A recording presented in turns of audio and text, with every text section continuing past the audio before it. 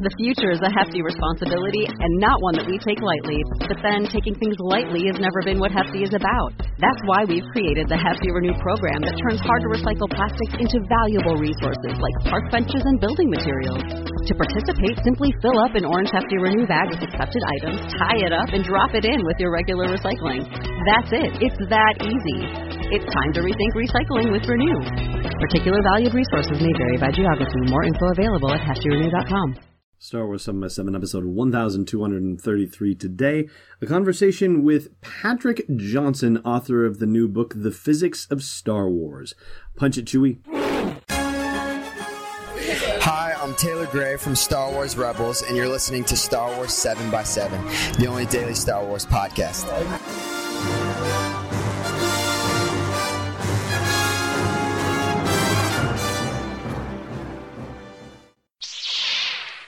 Hey, Rebel Rouser. Welcome to Star Wars 7x7. I'm your host, Alan Voivod, and here are the bona fides of my guest on this episode, Mr. Patrick Johnson. Dr. Patrick Johnson is what it should be. He is an assistant teaching professor at Georgetown University. He previously taught at Marquette University and William Jewell College. He received his PhD in physics from Washington University in St. Louis. The bio I have here says he gained his passion for Star Wars from his father, Eric, and has continued that throughout his life, watching the entire series in a marathon before the premieres of both Episode 1 and Episode 7. When not teaching physics or watching Star Wars, Patrick spends time doing improv comedy with a local DC group, and he certainly knew how to roll with the stuff I threw at him in this podcast. The book itself is really awesome, and it talks about all sorts of different topics in the Star Wars universe and applies the rules of real-world physics to them as best as they can be applied as we know them now. And as Patrick will explain, if they can't be applied, if it's not something that's covered right now, then he has his own very interesting way of addressing those particular topics. And in the conversation you're about to hear, I asked him to elaborate on 3 particular topics that I thought would be of particular interest to you, and those include lightsabers, how close we are to actually building them, and Patrick will actually go into the possibilities of how we could actually build them and what that means for our science right now. We'll also talk about sound in space, because that's always a fun one to talk about, and he took a very novel approach to exploring the possibility of this being something that could actually happen. And also the Kessel Run. We talked about that as well, and whether Han Solo's boast of doing it in less than 12 parsecs was actually a load of bunk that he was feeding to Luke and to Ben, or if there was some actual serious science behind what he was saying. And before I kick it over to that conversation, I just want to say that the fine folks at Adams Media that published the book, they're an imprint of Simon & Schuster, they have offered a free copy of the book to our listeners, and I'm going to have that promotion set up by Sunday. So details soon to come, but just so you know, you're going to have a chance to win a copy of this book, which I think is pretty cool of them to do. So without further ado, here's my conversation with Patrick Johnson, PhD professor in physics and author of The Physics of Star Wars. Enjoy. Patrick Johnson, thank you so much for joining me on Star Wars 7x7. Thank you, Alan. I'm so excited to be here.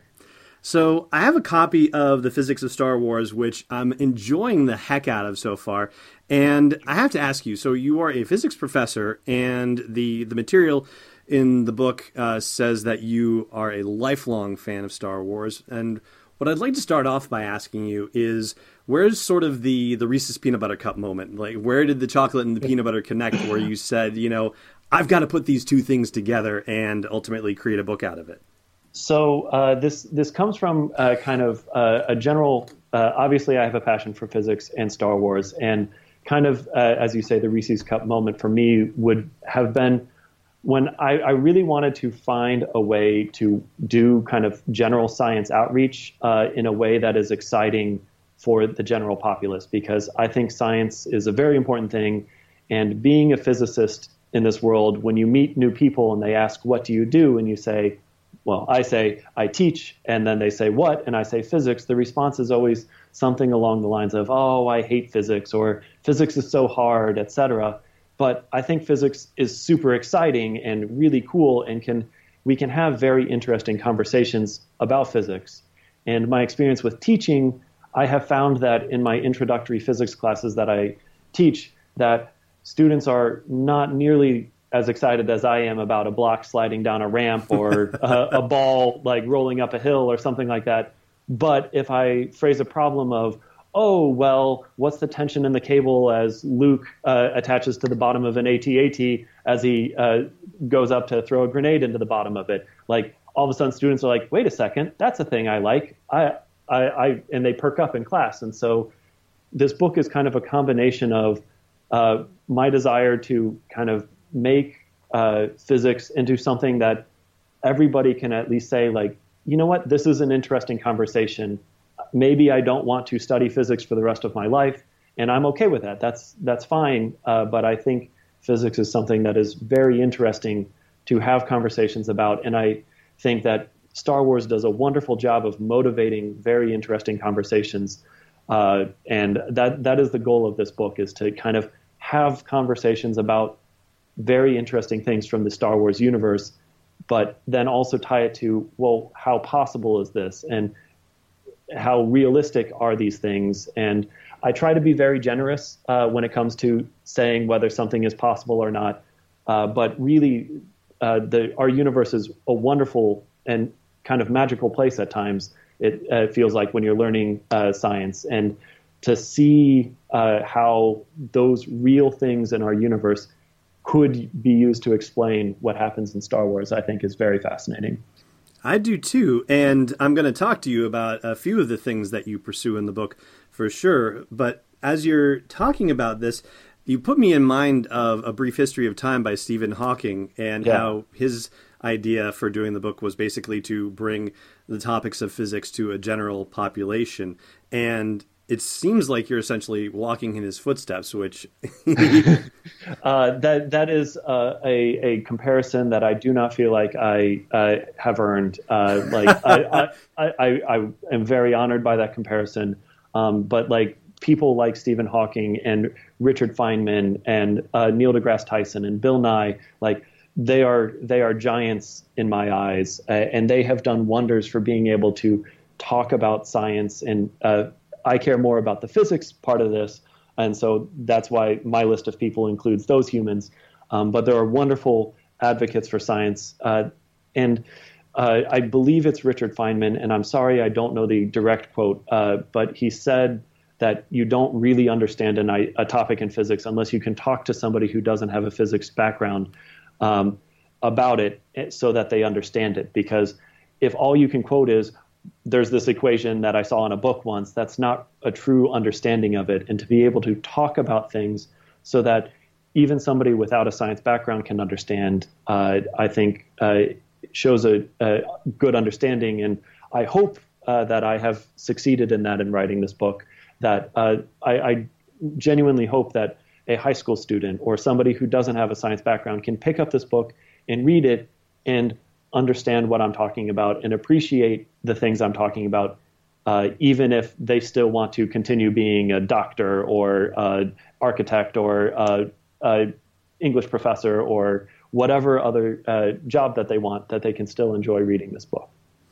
And you actually have it just, as far as I'm concerned, perfectly paraphrased as far as Feynman's idea about being able to distill it to teach to a freshman audience is what I recall it. I'm a big Feynman fan, as it turns out, and I read Surely You're Joking, Mr. Feynman in college, and I wish I could remember the name of the follow-up. I think the word obvious was in the title, but and I think I even have the Feynman lectures on CD, those specific lectures, and unfortunately, I can't quite get through it. I took Physics for Poets in college, as they called it, and barely managed to see. But nobody was talking about Star Wars in that particular thing. So I think you are absolutely on the right track in making it a lot more accessible to an audience by equating it to something, if not exactly real world, then certainly real enough. Yeah, and it's something that the thing about teaching physics is you want to tie it to something that people have experience with. And so we often talk about throwing a ball, et cetera, because that's something almost everybody has done. But even if Star Wars is indeed a fictional universe, and admittedly, none of the laws of our universe have to apply in the Star Wars universe, like a lot of people have experience seeing the movies of Star Wars, and they have seen these scenes take place. And so they have experience with this, even if it's not a firsthand experience of actually holding a lightsaber or using the Force themselves. Exactly. So since you've mentioned lightsabers, why don't we jump into that as one of the topics that you pursue in the book? As far as lightsabers go, we might be closer to actually having real lightsabers than we necessarily think we are. At least that's the impression I get from the book. Yeah. There are a number of research groups that are looking into studying how to contain plasmas and also looking into creating light molecules. And in the films and in the Star Wars universe, depending on which source you go to, it is either literally a beam of light or a contained plasma. And the physics of each of those would be very different. And I try to, in the book, discuss if it's a beam of plasma, how this would need to work, versus if it's a beam of light, how it would need to work. And I try to address a few of the engineering challenges associated with each of those. Containing a plasma is a lot easier. We as physicists can do that in research labs on universities. The biggest example would be the Large Hadron Collider in Europe, but any particle accelerator can contain a plasma. All you need to do that is a strong enough magnetic field to get it to go around in a circle. Now, key word there, circle. That's not quite a beam. No. So there are like engineering challenges of, well, can you squash that circle down so that it looks like a beam, et cetera, associated with that. And I am not an engineer, and so I do not have all the solutions to these things, and nor do I discuss all of the challenges associated with this in the book. And I feel that science is very much a communication, a dialogue that goes on between people. And so if people read the book and think to themselves, well, why didn't he consider this or that? Please let me know what I don't consider. Or, oh, you use this assumption and I don't think you should. Please let me know, because I think there's still an interesting conversation that can be had about taking away one of my assumptions or considering a new assumption. And then looking at that for a beam of plasma is interesting, but then containing a beam of light can also be equally challenging in that you would need some kind of mirror to allow the light to bounce back and forth to stay in that beam. But then you don't also then a beam of light may not be able to cauterize wounds like a lightsaber is shown to do, or melt through metal, or it would need to be a super powerful laser that, if it could melt through a door, would probably also melt through the reflective mirror on the other side of the lightsaber. And so, as far as a physicist looking at this is concerned, I would have to say it's much more likely that it is a contained beam of plasma. And I am aware of the idea that it is being held in through channeling the Force. But as a physicist, I am trying to come up with a way to explain how this could be possible without relying on magical brain powers that haven't been proven to exist in our universe. And so how could we as physicists try to contain this? And I've seen a video. I'm sorry, I forget the group who put it together, but they, I believe, are officially connected with Star Wars, where they created a thermite reaction where they had a large metal rod, which they essentially are kind of just setting on fire to create a plasma which allows them to melt through metal because the reaction is so hot, and using that to say we're close to a lightsaber in that respect. But like my discussion about lightsabers, there are engineering challenges with that, in that is a metal rod which is slowly burning away, which you'd have to replace the rod every time you used it. You can't hold it on your belt and then turn it on with the press of a button. There's quite not a super complicated chemical reaction, but there's a chemical reaction you have to initiate to make that happen. And so We are working our way there. We are not quite to lightsabers yet, but one of the things that I love about science fiction is that if you talk to many scientists, they talk about how they grew up reading or watching science fiction things and how that helped get them interested in studying science. And there are people who are studying to create lightsabers because this was a thing that they saw and loved growing up in Star Wars. And so the science fiction, although it's currently fiction, inspires the next generation of scientists to try to make that fiction a reality. And I love that give and take between science fiction and scientists doing actual science.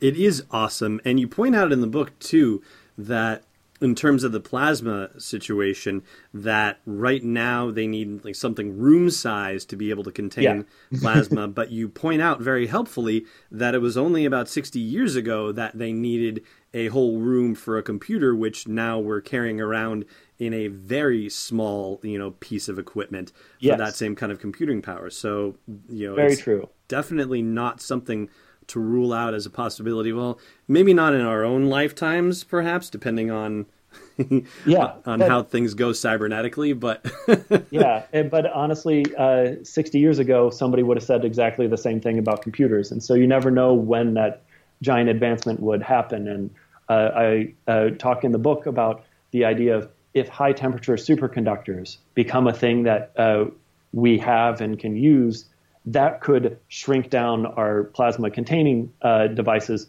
significantly, because one of the largest pieces are superconducting magnets, which currently require liquid helium to get them down to around 4 Kelvin, which is very close to absolute zero. And gallons of liquid helium is a large thing that will never be able to fit into our pocket.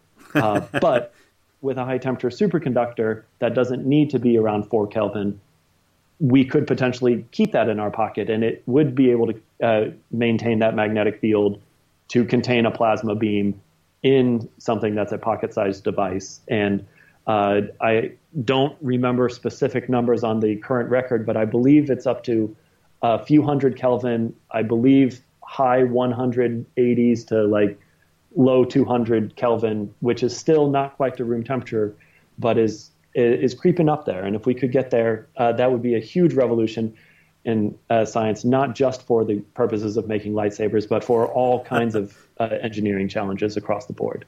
Awesome. See, we're already learning stuff beyond the realm of Star Wars as a result of this discussion. Very cool.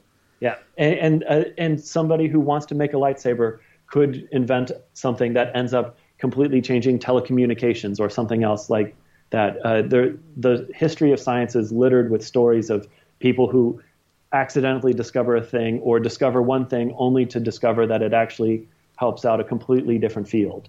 Mm-hmm. And a lot of the innovators in fields are people who look at a different field and say, they're doing this thing for that situation. That's very similar to what I'm doing. How about I steal their ideas and apply it to my thing? And it completely revolutionizes the way a thing is done. Which is how penicillin, I think, came about. Am I? So I'm not a medical historian, but it is my understanding that it was left. I'm drawing a blank on the name of the person, but he left a petri dish with his bacteria growing next to an open window, and some mold spores blew in and landed on the petri dish, and the mold just killed off all the bacteria, and thus birthed penicillin. And it started with just a simple kind of fluke of history and accident, but the list of accidental discoveries is very, very long. Post-it notes was, I believe, somebody trying to develop a glue that just wasn't very strong, and then we got Post-it notes. And I believe Silly Putty was trying to come up with a new form of synthetic rubber. I'm nervous going off of memory rather than double-checking all my facts. But I believe these are stories of accidental discoveries that I hope I get right. Well, I'll stop you there. We won't go any further, just to make sure that I don't push you into the realm of supposition any more than necessary. All right, let me ask you about another Star Wars topic that's a very hotly debated item. Actually, I guess I wouldn't necessarily say so hotly debated. It's just one that everybody has said, okay, this is just one that we are ultimately suspending our disbelief about because it's just cool. And that is the notion of sound in space. And you choose to pursue this in a very interesting way, I thought, which was to look at the scene from Attack of the Clones where Jango Fett launches these seismic charges at Obi-Wan Kenobi's starfighter. Yes. That I think is very interesting because I think the idea of a seismic explosion is very interesting. And in real terms, that is exactly what a concussion grenade is in our real universe, is that it creates a shock wave, which is just a very large compression of air moving away from it. And a large compression of air, looked at a different way, is just a very, very loud sound. And so the seismic charge that is released in Attack of the Clones, one occurs in the Geonosis asteroid field or rings surrounding Geonosis. So I tried to look at, could this be a way to justify having sound in space? Like, can I just find a way to make this work? And it turns out the density of the rocks just isn't large enough to allow the propagation of sound. And then I try to say, well, maybe the atmosphere from the planet reaches up high enough. And sadly, there would be too many other consequences, like all the asteroids in the rings would just be burning up in the atmosphere if the atmosphere was dense enough to support sound. But there are some other things about it that I think are really interesting beyond like having to unfortunately say sound probably isn't going to be able to survive in this certain situation of, I think the shape that it creates is exceptionally interesting. And it's a shape that shows up in physics and chemistry and plenty of other places.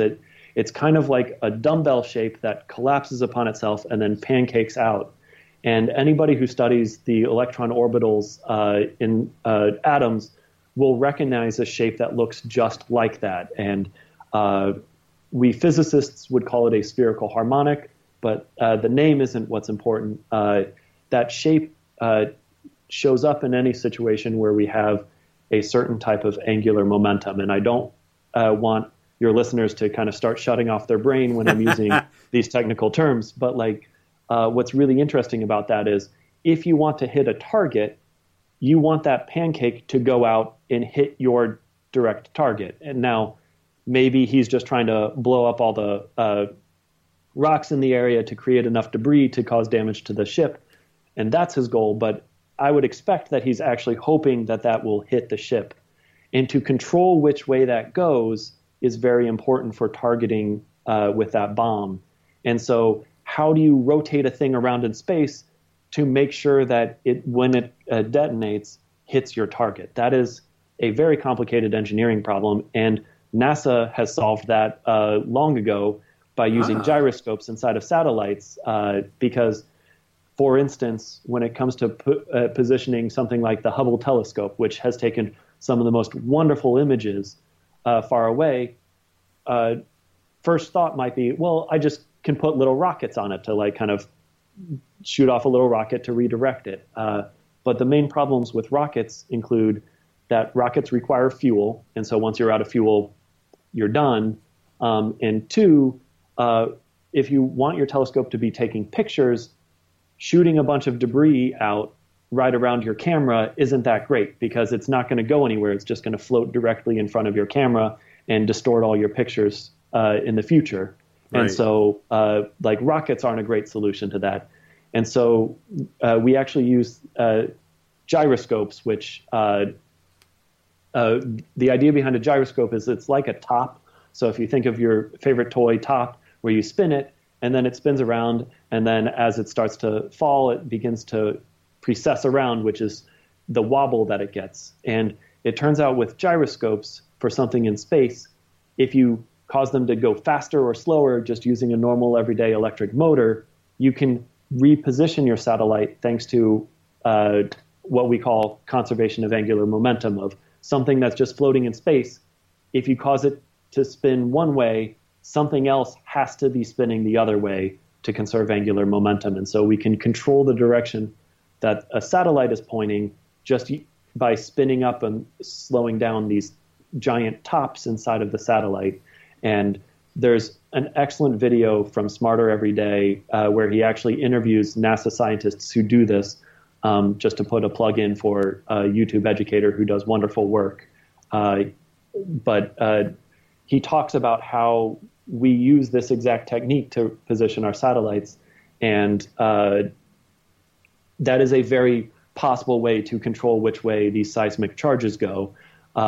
Because when you have a weapon and you're shooting it at your enemy, whether that person be a good person or a bad person, depends on which side of that fight you're on. But you want your weapon to hit your target. That's the goal of it. And so to be able to control which way that seismic charge detonates without any kind of external forces, because you don't want to be standing there to position it the right way when it goes off. No. So having some kind of internal mechanism to do that is very important. And I think gyroscopes would be a perfect way to control that seismic charge. Gyroscopes along with some sort of internal targeting mechanism to actually lock on to the intended target, presumably. Exactly. Yeah. Some form of targeting mechanism to say, my target is over there, spin up this gyroscope or spin it down to cause it to reorient so that it targets your intended target.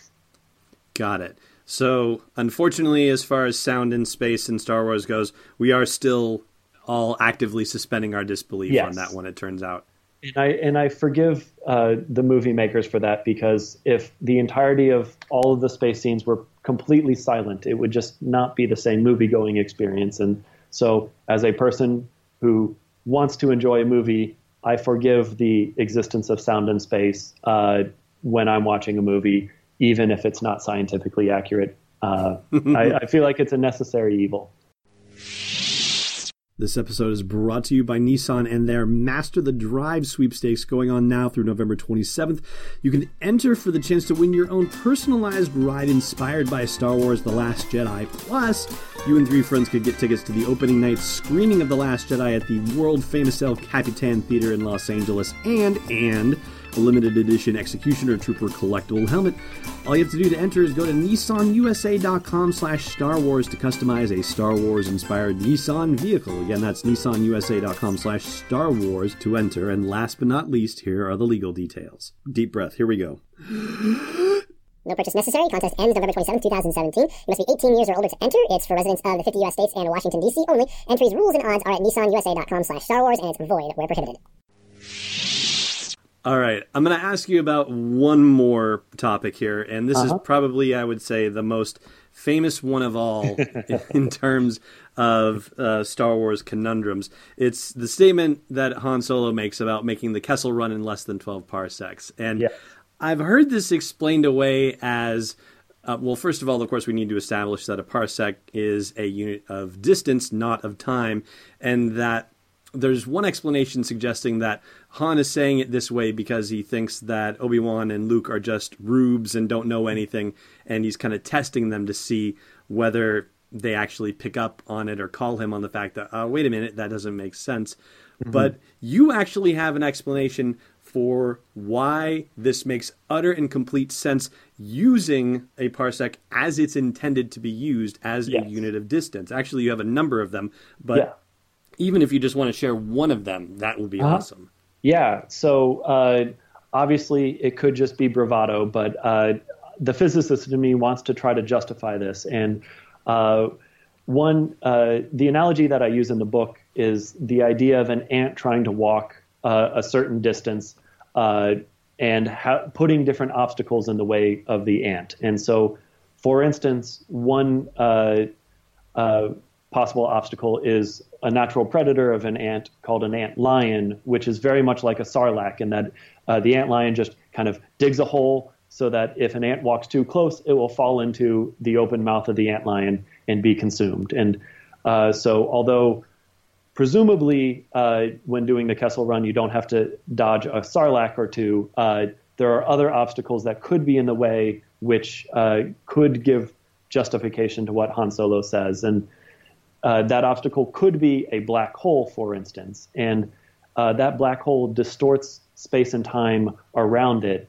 And so the conservative thing to do would be to just go very far around the black hole, never try to get close to it, never worry about ever risking crossing the event horizon and falling into it.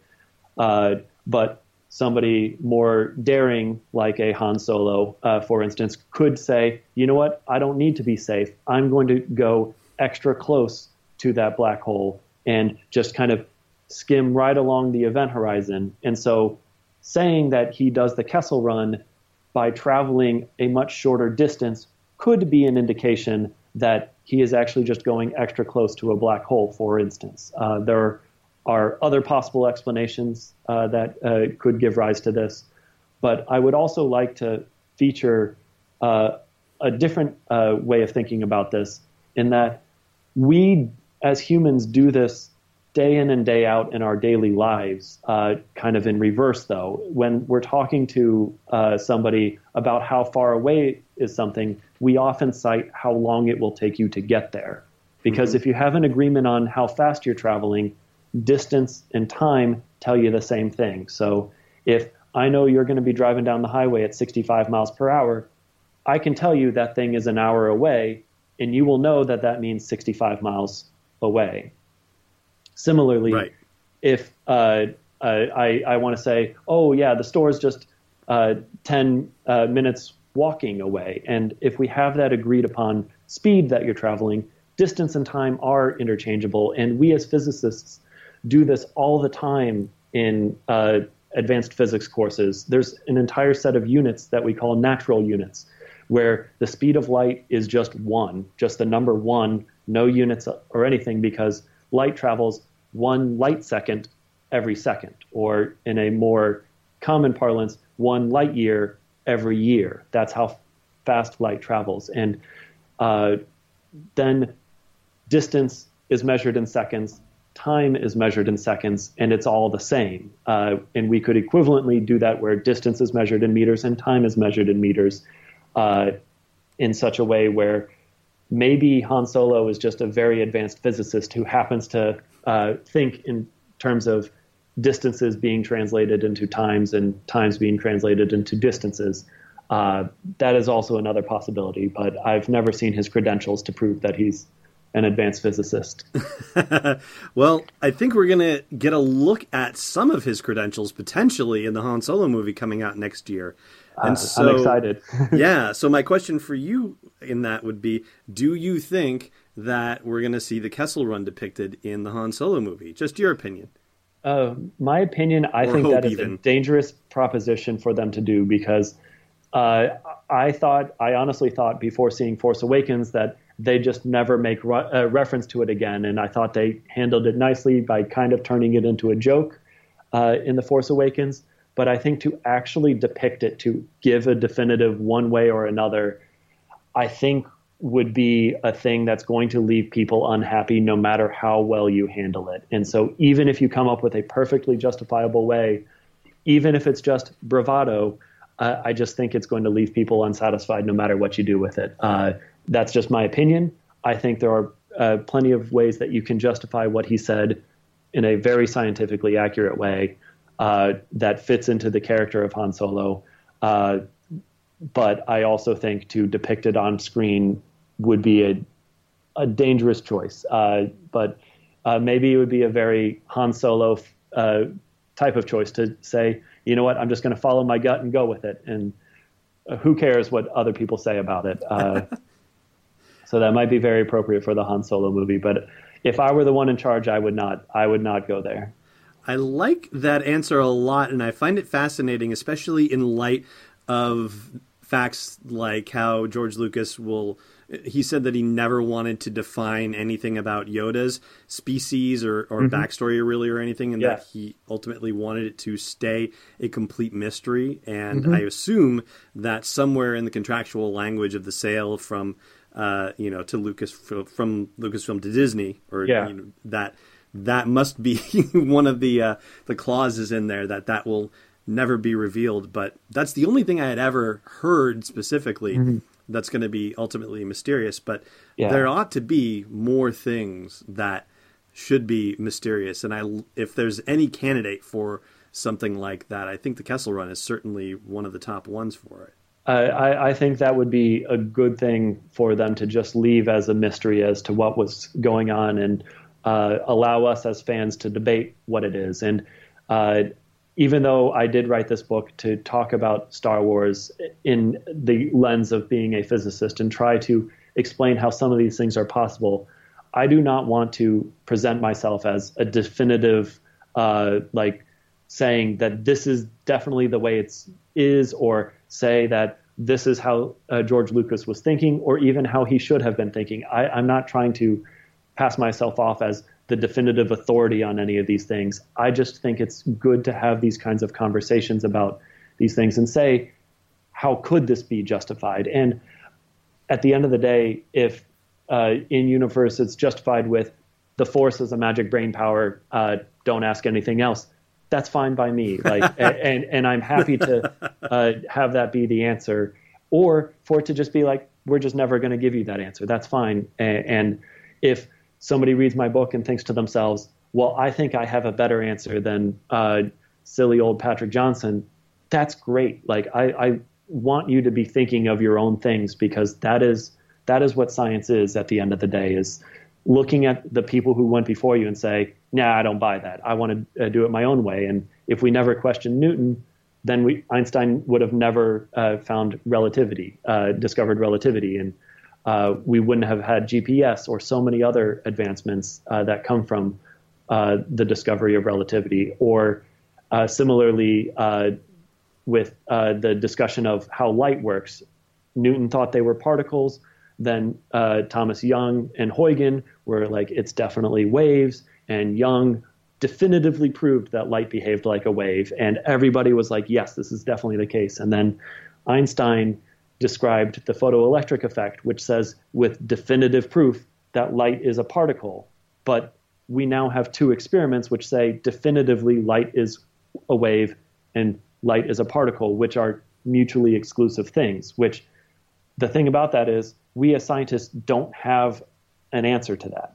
We call it wave-particle duality, and we have come up with ways to explain how this could be a thing. Oh, well, right now it's behaving like a particle, right now it's behaving like a wave, but in reality, it's something else. Maybe some people like to call it a wavicle or a wave packet or a quanton, or have come up with all these names, but we're coming up with these explanations. And questioning what is being presented as this is definitive science is important. That being said, there are things that we have pretty definitive proof that it is definitely the case. Like things like climate change is like there's overwhelming evidence indicating that humans have contributed to climate change and that the climate is indeed changing.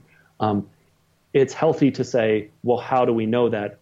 How do we know that this is the case? And if you can find experiments that definitively prove something, even if it's just taught as canonically true, if you can find an experiment that shows that that's not true, that's an important thing to do. And so I guess I'm not saying that you should ignore science. That's not at all what I'm saying.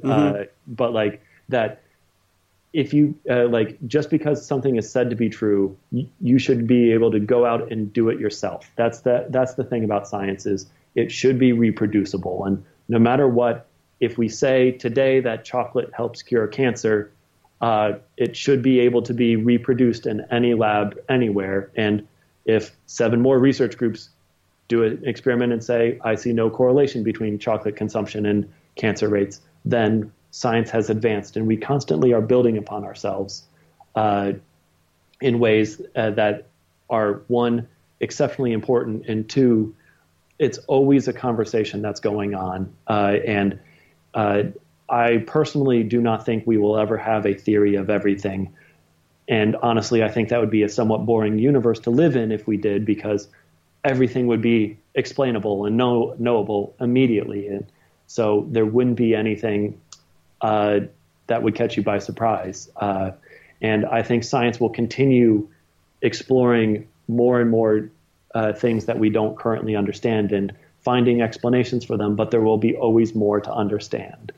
And more to talk about, certainly, too. Yes, absolutely. Yes. And so for those physicists, armchair or otherwise, that would like to continue the conversation with you, Yes. where might they best connect with you? So I have an email address that is my Georgetown email address, pgj7@georgetown.edu. It's the best place to get a hold of me. This is embarrassing that I don't currently have a website created. It is in the works, and I hope to have a website that will be my personal things associated with my professional career as a professor, but then also have a section about the book that is in development right now. But I'm still very new in my professorial career, and this is my first book, so I'm very new in my authorial career, if that is indeed a word. I think so. So I am developing that, which hopefully will be able to be a place where you can continue to have this conversation, and just send me an email.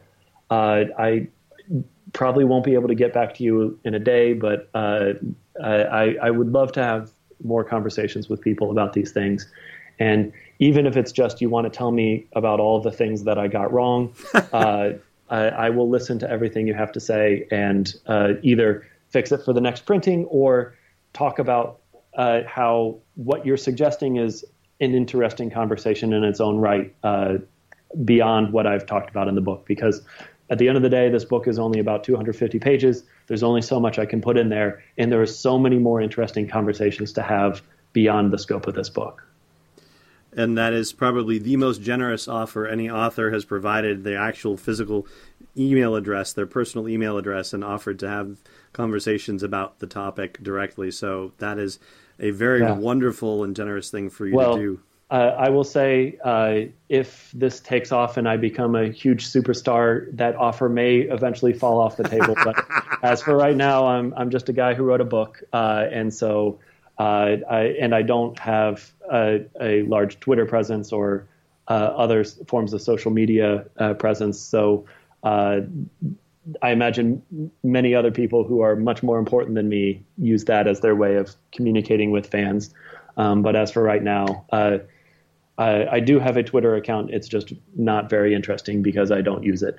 So fair enough. Yeah. But just to say that my full name is Patrick Greenleaf Hart Johnson. And so the P, G, and J come from the Patrick Greenleaf Johnson part of it. So PGJ, and I guess I'm the seventh person at Georgetown to ever have those initials. So, must be a rather storied university to have that combination happen so many times in its career. Well, congratulations on your budding professorial career, in addition to your budding authorial career. Yeah. The Physics of Star Wars is available in bookstores and in your favorite online retailers. Do check it out. Thank you so much, Patrick, for joining me for Star Wars 7x7. This has been an awesome conversation. I've really enjoyed it. Thank you very much, Alan. I've really enjoyed this conversation, too. And honestly, I enjoy having conversations like this in general, which is why I shared my email address in case people want to have more conversations with me to go in depth beyond what I talk about in the book. And like I said in the introduction of the book and in this interview, like the thing about science is you should be able to go home and recreate everything that I did and be able, if I ever have any numbers in there, you should be able to figure them out on your own and check my work. And if you go home and pull out your physics book and check my numbers and are like, ooh, I got something completely different, let me know, because I might have messed something up. That is, again, very awesome and generous of you to offer it too. So to our listeners, grab the book and break out your physics books. And if you don't have a physics book, go to your local library and grab one, or talk to your favorite high school student you know and get one, and get your calculator and your pencils cracking. All right. Well, I love encouraging people to think more about physics. So whatever can make that happen makes me happy. Thank you again, Patrick. Have a great day, Alan. You too. Thanks for listening to another episode of Star Wars 7x7. And hey, before you follow Obi-Wan on some idealistic crusade, check out SW7x7.com for show notes, links, photos, videos, and more. And if you like what you've been hearing, support the podcast at patreon.com/SW7x7. It's not a mind trick, it's Destiny Unleashed.